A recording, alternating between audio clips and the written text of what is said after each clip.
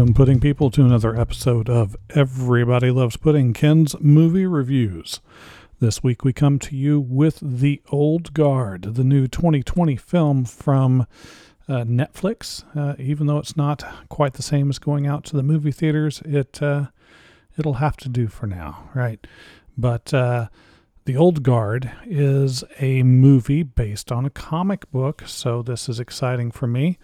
As always, we will begin with a non-spoilery section where I will tell you whether this is something that you would have wanted to see in the theater, should you had the opportunity, whether it's something you should, take that as see now on streaming, whether it's something you would wait for on your streaming service, potentially buy on Blu-ray, or something to just kind of give a miss. Then we will go into the nitty-gritty, divide things down into cast, director, costuming and props, location, cinematography, plot and writing, and any bonus points, everything adding up to a potential of 100 points. Let's not waste any time, just kind of get right on into it. Now, I don't know if this film was originally developed for Netflix or if this is something that they did a pivot and released it. I believe this was originally developed for Netflix. This is a film that, if it were released in the theaters, would be a fun kind of date movie, or if you just want something kind of fun to watch that's not going to tax you too terribly much. I mean, maybe if you were a big fan of some of the individuals that were involved in the process of making this is something you definitely absolutely just immediately want to see, or you're a fan of the original comic, it's definitely worth a see immediately. This may or may not have been something that I would have gone to the theater to see, but it's definitely something that's worth a view on streaming, especially since it just came out, and I know many of us are starved for new material, anything to just kind of get into. So that's where I would firmly put this. Well worth a watch.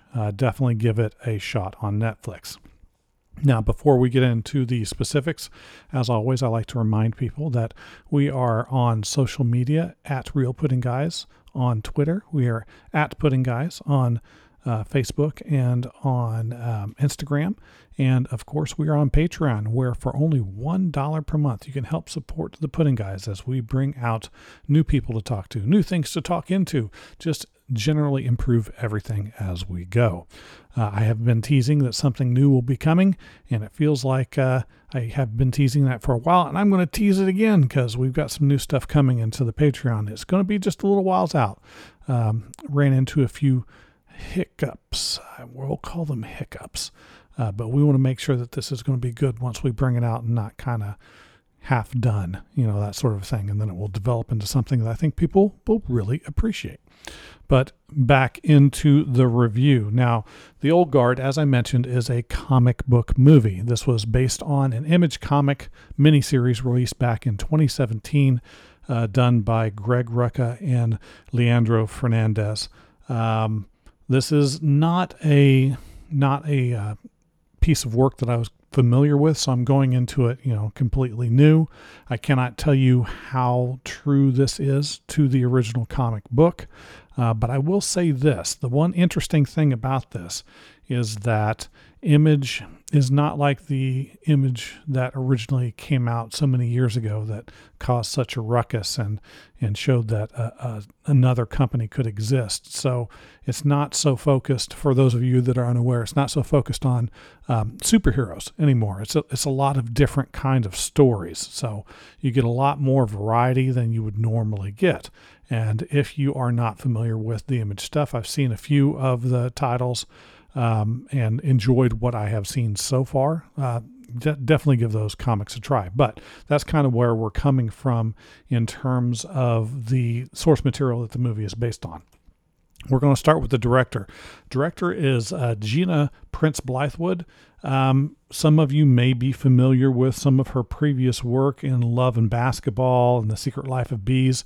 She's not a new director. She's been doing this for a while now.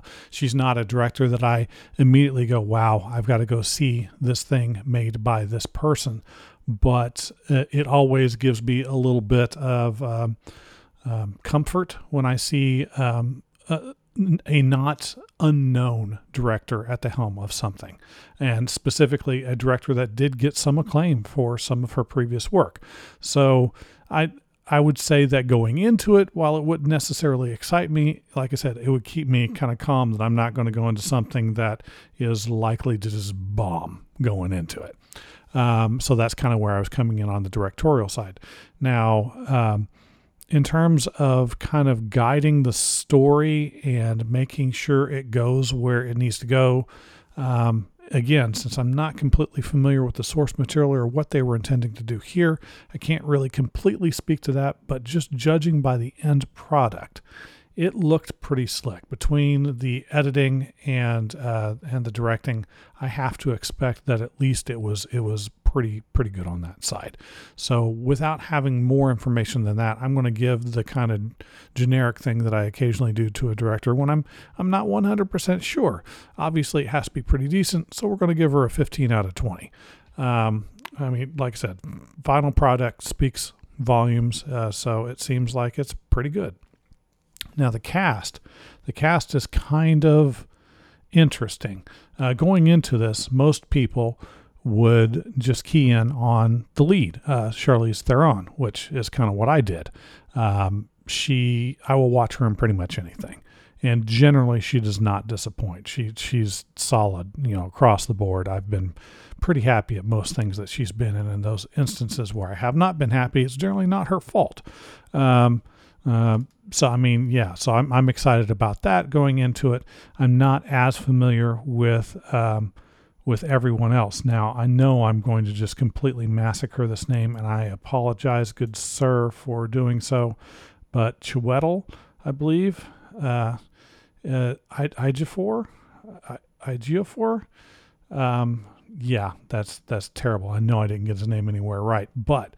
That dude was in Doctor Strange, so this is not his first comic book rodeo. He did great in Doctor Strange, and I've seen him in other stuff, and I've always really enjoyed his performance. So going into this, I mean, he was even in Serenity back in the day, which, mixed feelings about that. But really, I'm kind of geeked about him being in it as well. Now, everybody else I'm not quite as familiar with. A lot of people that are newer to my group of actors that I would watch.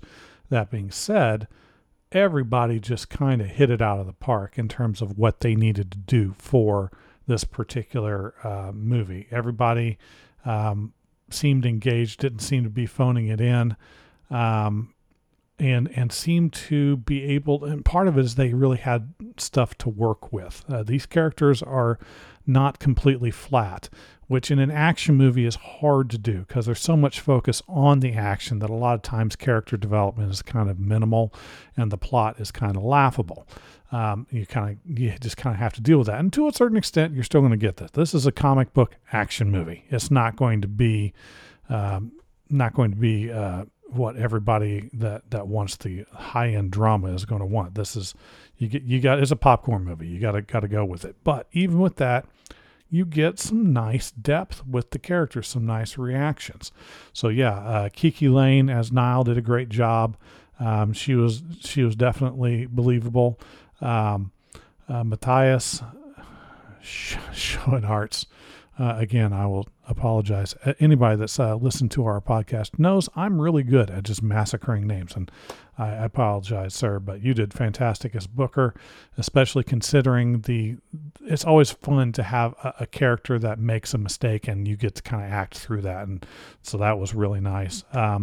Marwan Kenzari and Luca Marinelli both did great in their roles, and they had some real meat to work with between the two of them, which was kind of nice to see. Chiwetel as Copley, like I said, he did fantastic. Harry Melling, I always like. He didn't get a lot to do in this film, really. I mean, he needed to be the kind of dislikable villain, and he was. So, I mean, I guess he achieved what he needed to. It was kind of sad. I would like to see him be able to do a little more.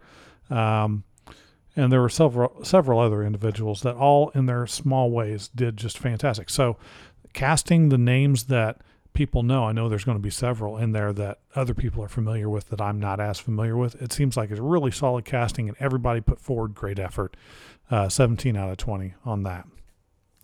Costuming and props. This may be the area where the film fell a little short.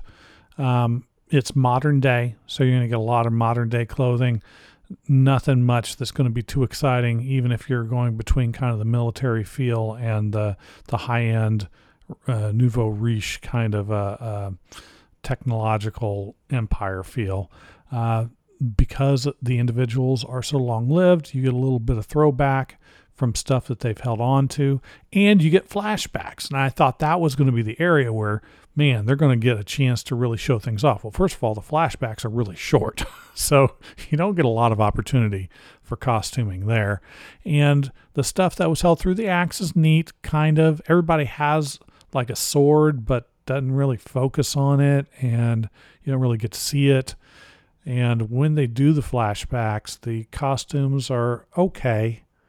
And truth, and I don't take this as too big of a knock, because the flashbacks are not, they're important, but they're super short.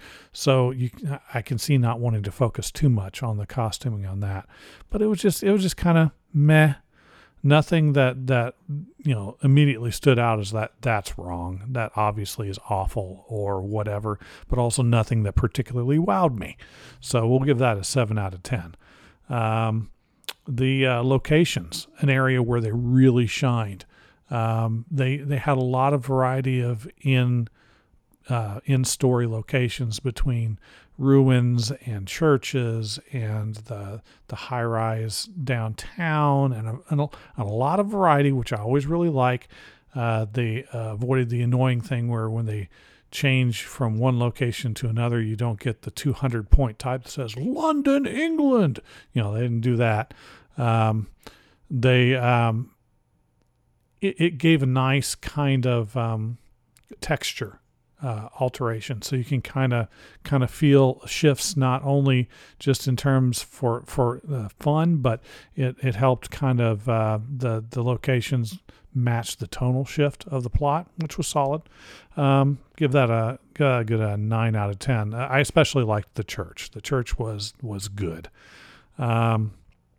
Cinematography was okay, above average. The overall quality of the film, the way it was recorded was good. I'm sure it was digitally recorded. It suffered from problems that you're going to get with, it didn't focus exclusively at night, but there were a lot of scenes in very dark areas. And that's always a problem. I mean, the visibility is, I understand the importance of it. It's got to have it with what they needed, but it's just hard to follow when you get things just too dark. And there were a couple of scenes that were way too dark, and they didn't compensate so that it was easier to follow, which is unfortunate. But sometimes there's just no way around it. On top of that, the choreography was really, really solid in the fight scenes. Now, this is, I guess, not a category that I really have. I usually include it either in plot and writing or sometimes in the cast. But I'll stick this into cinematography this time. The choreography was really solid in the fight scenes. However, the camera angles and the cuts between some of the movements wasn't sloppy, but I questioned the choices that they made. It made it hard to follow on occasion. I guess that's intended to kind of give the impression that it's breakneck speed and is really tense and whatever. It's just annoying. I've always hated that. Now, they didn't do the shaky cam thing, so, kudos there. But there's nothing wrong with leaving the camera in place for a little while.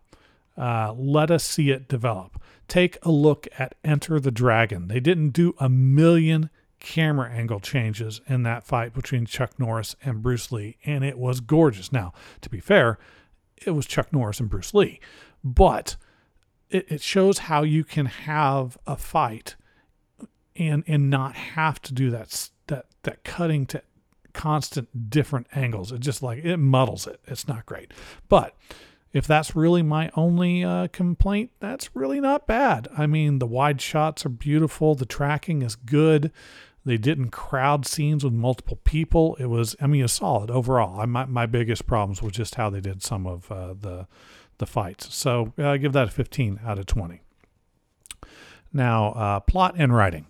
Here's, like I said, this is always the meat of the biggest thing of everything. Now, when you're going with a comic book source, it complicates things just a little bit. How true are you going to stay to the comic? Where are you going to try and be different? How can the interpretation of what's on the page work on screen? When does it work? When doesn't it work? What do you have to do? So instead, since I'm going into this kind of blind, not knowing the source material, the things I'm looking at is, does the plot work? What are the instances where I find it annoying? So this movie does have a couple of things that I found mildly agitating. One being they have the zombie outbreak kind of writing thing that they do that is so annoying, and it's not. I associate it with the zombie outbreak films. It's not exclusively there, but it's the worst in a zombie outbreak film, where you've got the zombies are attacking. Where the zombies come from? Yeah, I don't know. Oh, well, are you going to go into it and delve into the history? Nah, we're not going to explain any of that. We're just going to give it to you. And that's what they do with the immortality of the characters. They're immortal. Great. Why? Yeah, I don't know. They just are. Okay. And that can be okay if it gets developed in future films. I know the original comic series has a sequel, second volume, and maybe that it gets explored more. But on its own, that irritates the crap out of me. I hate that so much. It was not as bad in this film as it could have been. I was able to get past it, but on its own, that's enough often to just jerk me out of the plot completely. Add to the fact that they did the wholly obvious thing. Now, I don't know if it was this way in the comics or if it was even written into the comics this way, but they did the thing where, we got ambushed, and they're trying to take the immortals to be able to replicate some of their DNA and make us all live longer and make tons of profit in the process. So they're going to capture everybody. Okay, fine. That plot is not terrible. But at the point where two of them get captured, and then the one that's left, and he's been gutted, it was so incredibly obvious that he was the one that he was involved with them being captured. I'm sorry. It's kind of cliche. It's really kind of simplistic. That also kind of irked me just a bit. Now, what didn't irk me was they did a great job of exploring why he made the decision that he did and how that fit with his character and how did that fit with the group. So as annoying as the obvious was, it was completely made up for by how good they did with the development of the character, I feel. Plus, all of the characters have some really nice development that goes into them. Andy's character obviously is going to be developed the most just because she's the lead, and they did a great job with the history and where she's coming from, where she's feeling. That's great. The development of Niall, you get to get on the ground floor on that, but you still get a little bit of backstory with it. The relationship between Joe and Nikki, that was so good. I mean, the speech in the back of the armored car, where they're talking about, is this your boyfriend? And then he goes into what the other person means to him. Oh, that was spot on. So good. So, I mean, if you ever have a significant other and that person makes a speech even close like that to you, you're jelly. It was just done particularly well. The interaction between the group and Copley's written well. He has good backstory, great motivation for why he's doing what he's doing, why he makes the choices that he's making. They all have pretty good backstory, except for The main bad guys. Merrick's whole thing is, I want to make money. I'm the bad guy. And then his second in command, I'm an evil science person. I like science and I don't have morals. Oh, okay. You got to kind of accept that, I guess. It only is so obvious because it's so in comparison to the really great character development of everybody else. He's got nothing from them. But it's not terrible. I really liked the way they did a lot of it. And the story flows well. It's got good pacing. Overall, it's a fun movie that I'd probably watch again. So I'll give them a 16 out of 20 on that. I don't normally do bonus points, but I'm going to do a bonus point for this film just because it's a comic book movie based on an Image property rather than Marvel or DC, and it's not a superhero film in the truest sense. I'll give an extra point for that. That should give us a 80 as a final score, solid B-. Like I said, something I'd probably watch again, enjoyable. But what do you think? Let us know. Contact us on our social media. We always love to get opinions from other people. Until next time, stay safe, keep watching movies.